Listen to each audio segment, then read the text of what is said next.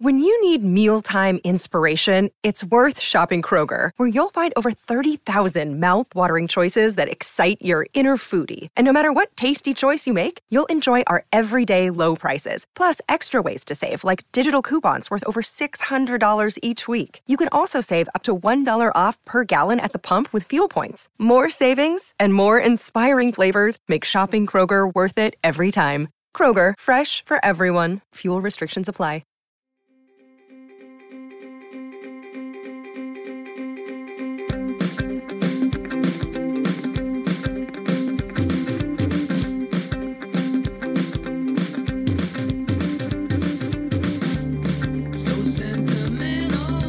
Ladies and gentlemen, boys and girls, welcome back to Basketball Conference, the ACC Football Podcast. My name is Joey Weaver. I am a Georgia Tech alum and a Louisville fan. He is Mike McDaniel. He's a Virginia Tech alum and a Notre Dame fan.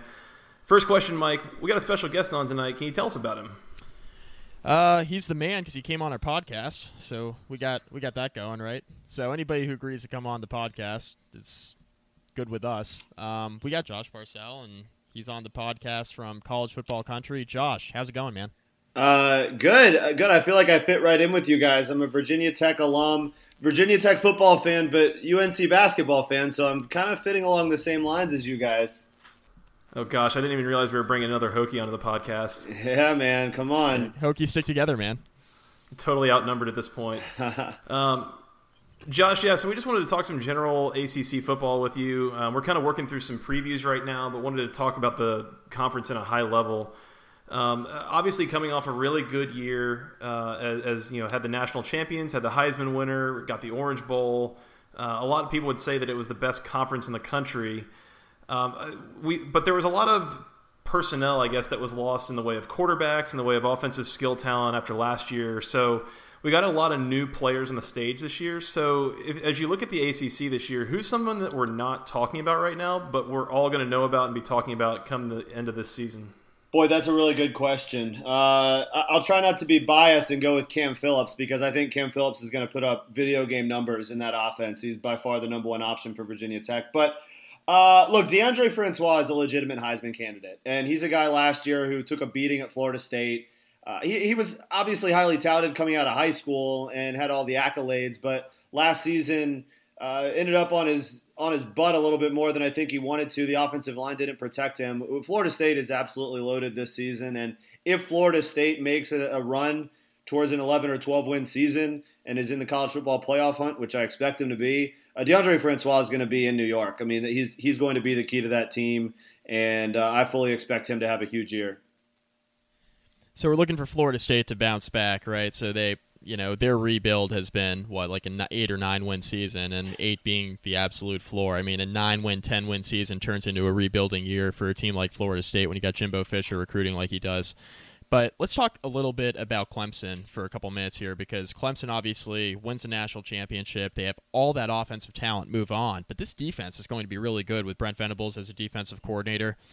How big of a rebuild do you think this is for Clemson, and what's their floor, in your opinion? Because you look at the Tigers, they had everything going for them last year. They win the title. They beat Bama.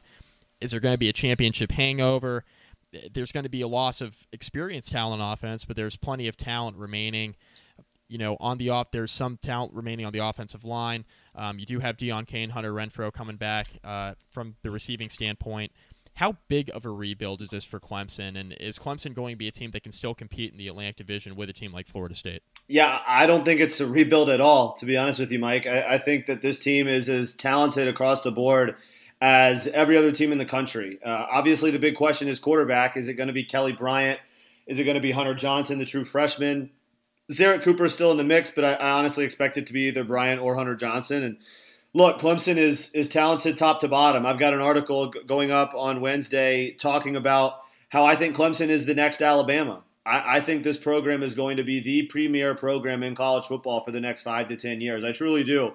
They've got everything in place, from the staff to the facilities to the location to the personnel on the roster this season. Like you said, the biggest thing that they've got to try and avoid is that hangover. And I think while a lot of people are pointing to the quarterback position as the biggest question mark for Clemson, I think the biggest question mark for them is complacency, because a lot of people are obviously now paying attention to them having coming off 2 straight national championship game appearances. Last year, they had the loss to Alabama to motivate them throughout the year. They also had Deshaun Watson. This season, no Deshaun Watson. They don't have that chip on their shoulder because they've won the championship. It's a totally different dynamic dealing with 19 and 20-year-old kids who get to spend 7 months in the offseason hearing about how great they are, and yet they've got to still go out and match that production on the field without a guy like Deshaun.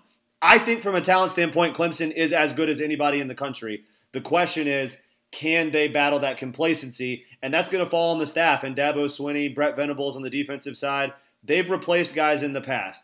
Brett Venables has done a marvelous job on defense. They replaced more than 7 starters each of the last 2 seasons going into these past 2 years and made the national championship game. They've got more talent coming back this year than they had in those 2 seasons. So the defense is going to be fine. If they can solve that quarterback and they can battle those complacency issues, Clemson is very much a contender for not only the ACC championship, but another college football playoff run. As good as that defense figures to be, like it almost doesn't matter what the offense does. Like that team is going to be really good again. I mean, it's crazy when you start talking about a worst case scenario of like 9 wins. I think that's totally fair that they've made it, and that's like they're the next Alabama in the country if they keep up doing what they're doing. Josh, one of the themes I think I saw in the offseason this year is something that people aren't talking about at all. Is I think that there were some really impactful assistants in the conference last year, and there were 3 that left their posts, and I'm really curious to your opinion of who was the biggest loss. Is it Pittsburgh losing Matt Canada as their OC? Is it UNC losing Gene Chizik as their DC? Or is it Wake Forest losing Mike Elko as their defensive coordinator? Boy, I mean, when you talk about losing Matt Canada for Pittsburgh, I just think that is such a big loss. You look at what he was able to do for that team. It's funny, when Pat Narduzzi came to Pittsburgh, he was supposed to be this defensive mastermind coming from Michigan State. Pittsburgh's defense hasn't been that great since he got there. Their scoring defense the last 2 seasons, they gave up 26 points in 2015, 35 a year ago. They scored 41 on the offensive side with Matt Canada, but that was by far the highest scoring team they've had in really over a decade. So what he was able to do with Nathan Peterman, he obviously had James Conner in the backfield. That is, I think, the biggest loss if you're talking about assistants. Pittsburgh is a team that they're never at the top of the coastal standings, it seems like, but they're always in the mix and they're always a competitive team. I'm interested to see how they do this season, breaking in a quarterback in Max Brown, who's very talented, hasn't had a lot of experience after being benched at USC. So, I'm curious to see how Pittsburgh responds because the defense has not been what they expected it to be when Pat Narduzzi took over. And Matt Canada obviously did wonders with that team last year. I've got my eye on Pittsburgh. I'm not sure that they're going to be able to contend with the other top teams in that coastal. Yeah, I think you guys both in agreement there. We've talked on the last couple of podcasts about Pittsburgh and how we're a little bit concerned about the prospects of them moving forward this year just because not only they're losing Peterman, they're losing James Conner. They still have Quadri Allison, who was really good as a freshman. In the backfield, they got Quadri Henderson at receiver, who kind of turned into Mr. Everything on offense for them. But they're losing so much talent there. It's going to be really interesting to see what they do now moving forward. Switching gears a little bit here, Hugh Freeze was just recently let go from Ole Miss. Obviously, we know the situation with the phone calls to the escort service, and that's been talked about ad nauseum at this point. But there's been no shortage of issues with Hugh Freeze at Ole Miss. You talked about the Laramie Tunsil situation, and prospects of recruiting violations, and all the issues that they've had at Ole Miss. Do you see any impact, and this is kind of a two-parter to be honest with you, do you see any impact of the Hugh Freeze discipline maybe impacting a team like North Carolina and their discipline? Do you see kind of a broader brush being painted over what this means now for Hugh Freeze and his firing and the implications for Ole Miss on the rest of the ACC? Well, if you're asking me to try and predict what the NCAA is going to do, I can't answer that for you because anybody's guess. They're a directionless organization. So to try and predict how the NCAA is going to respond in one case compared to another, it's impossible. They've had such a uneven track record of handling cases like this. And then furthermore, these are 2 really entirely different cases. You're talking about academic fraud allegations at UNC over really a 15 to 20 year period of time. And I can't even keep up with what the notice of allegations are at this point for North Carolina. But for Ole Miss, really a totally different situation, dealing with illegal benefits for recruits and institutional control, which I'm not sure that UNC has been tagged with yet, but I know that that's part of what Hugh Freeze was under investigation for. So I'm not going to draw any parallels between the two. I think they're two entirely different cases. And if you followed that UNC case at all, you know that it's impossible to predict when exactly that ruling is going to come down, what it's going to look like, who it's going to affect. That battle could go on for a long time and drag out into the legal system, which is what the university is trying to make happen.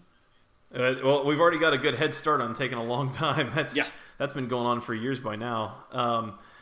So something I alluded to earlier, Josh, was the fact that I think that there was general agreement, and I'd never really thought I would see it in all of my days as a wise old 26-year-old, but I never thought I would see a day where people were kind of agreeing that the ACC was the best conference in the country in terms of football, and yet last year there seemed to be a strong contingent that felt that way.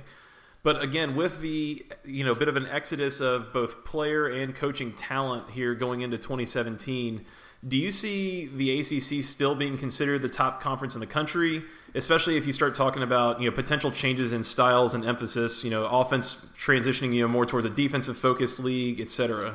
Yeah, so everybody wants to answer this question right now, and at the very top, I think that the ACC has a case to be the best. I think it's better at the top than the SEC is this season.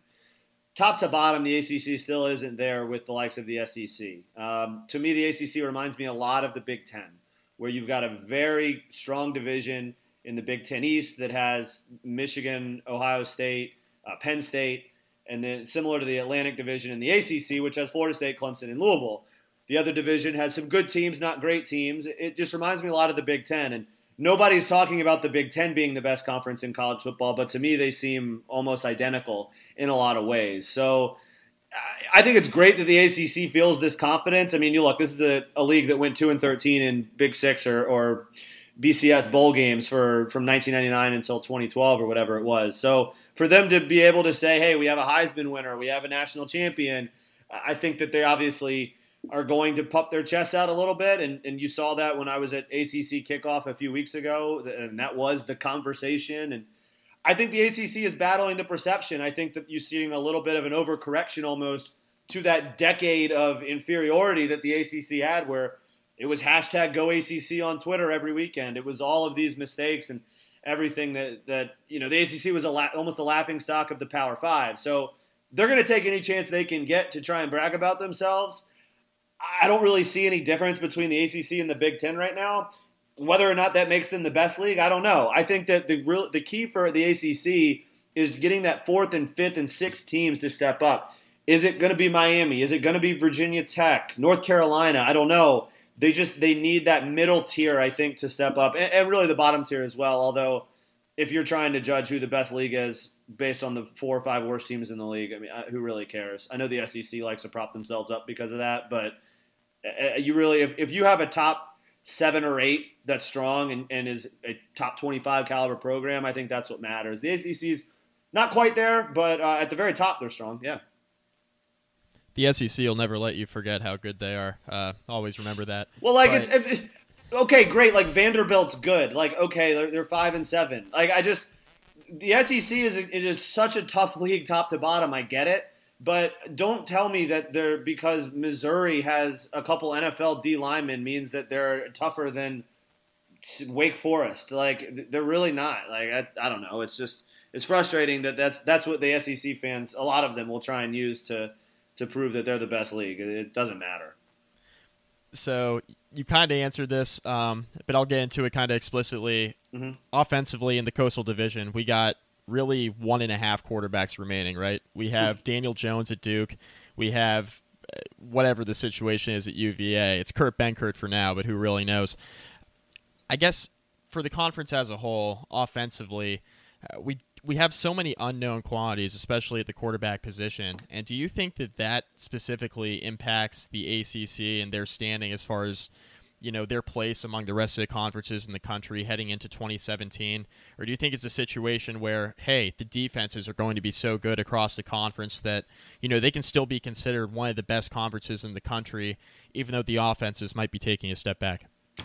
That's a really good question, because to go back to the ACC or the SEC analogy, rather, several years ago when the SEC couldn't top 17 points in a game, it was, look how great the defenses are. Nobody really wanted to point to how inept they were on offense. But then I forget, I think it was like 2012 or 2013, the SEC was loaded with quarterbacks. So it's very cyclical, conference by conference. And I don't know that the defenses are going to carry this conference. I think that you're going to see teams like NC State's going to be a good offensive team with Ryan Finley at quarterback. I don't think that they're going to be as good as people expect, but I do think they're on offense are going to be competitive. Virginia Tech with Justin Fuente is going to be a good offense, whoever they figure out at quarterback at that spot.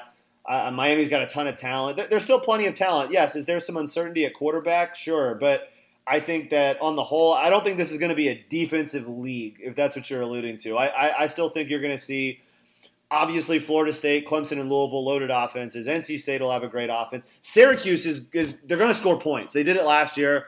Who knows if they're going to stop anybody again? But Dino Babers is going to score 40, 50 points in a lot of games. So, yeah, I think you're going to see a very exciting offensively oriented league, which is what you've seen the ACC, I think, trend in that direction for the last several years.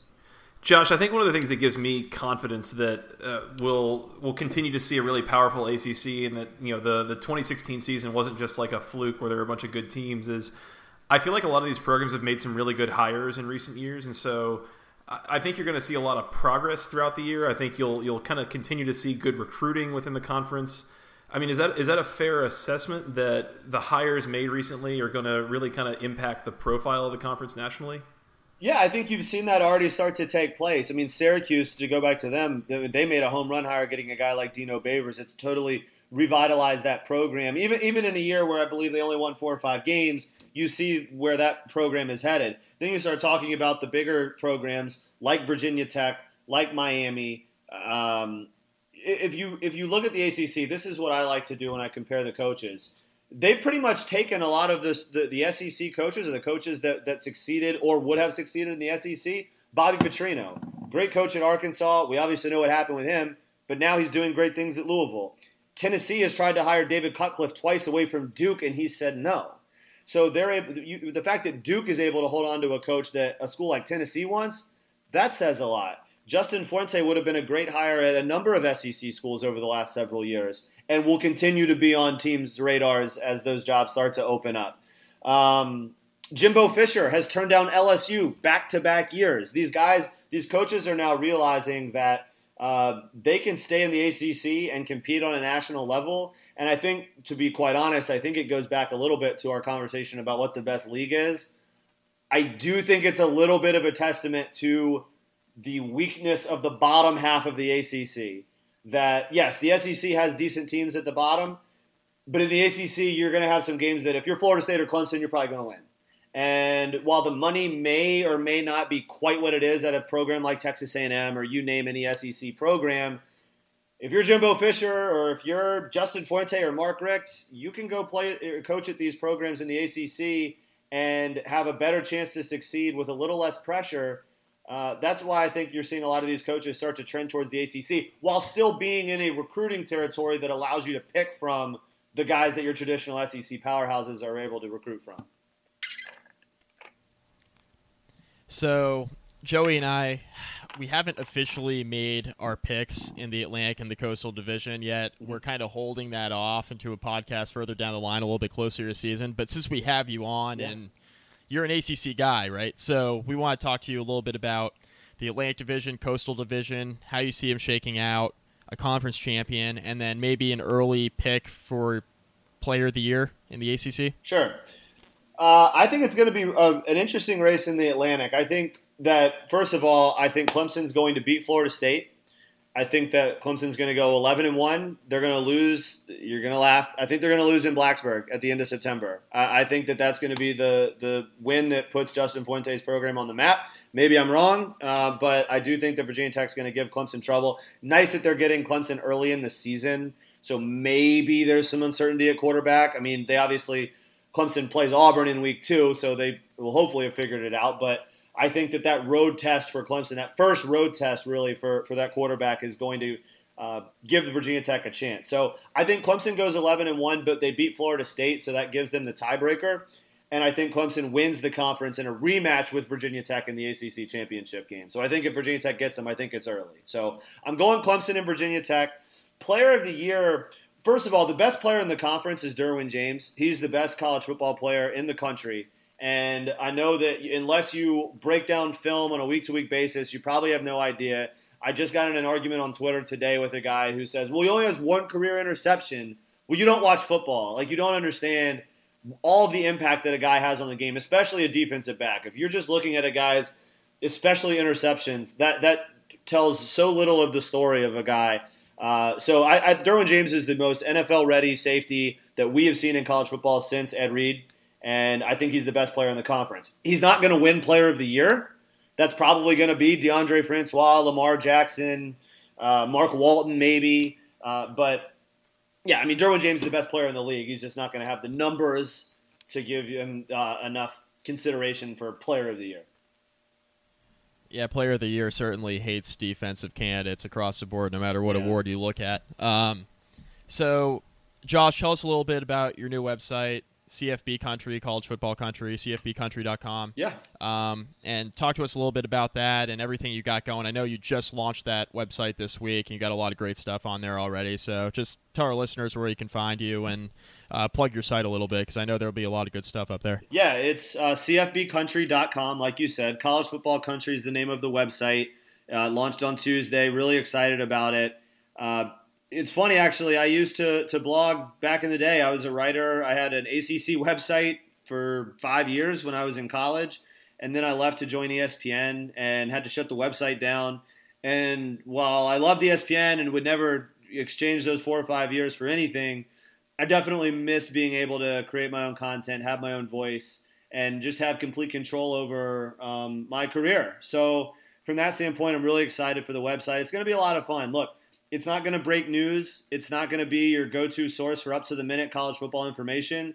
It's going to be informative, but it's going to be entertaining. It's going to be fun. It's going to be opinionated. And I have a lot to say about college football. I think I have a unique perspective on the game. I'm going to try and just echo the voice, I think, of real college football fans. We're going to do a lot of fun stuff. We're going to have some ridiculous stuff. I'm really excited for our podcast to launch in the coming week. I think next Monday or Tuesday, the first episode will come out.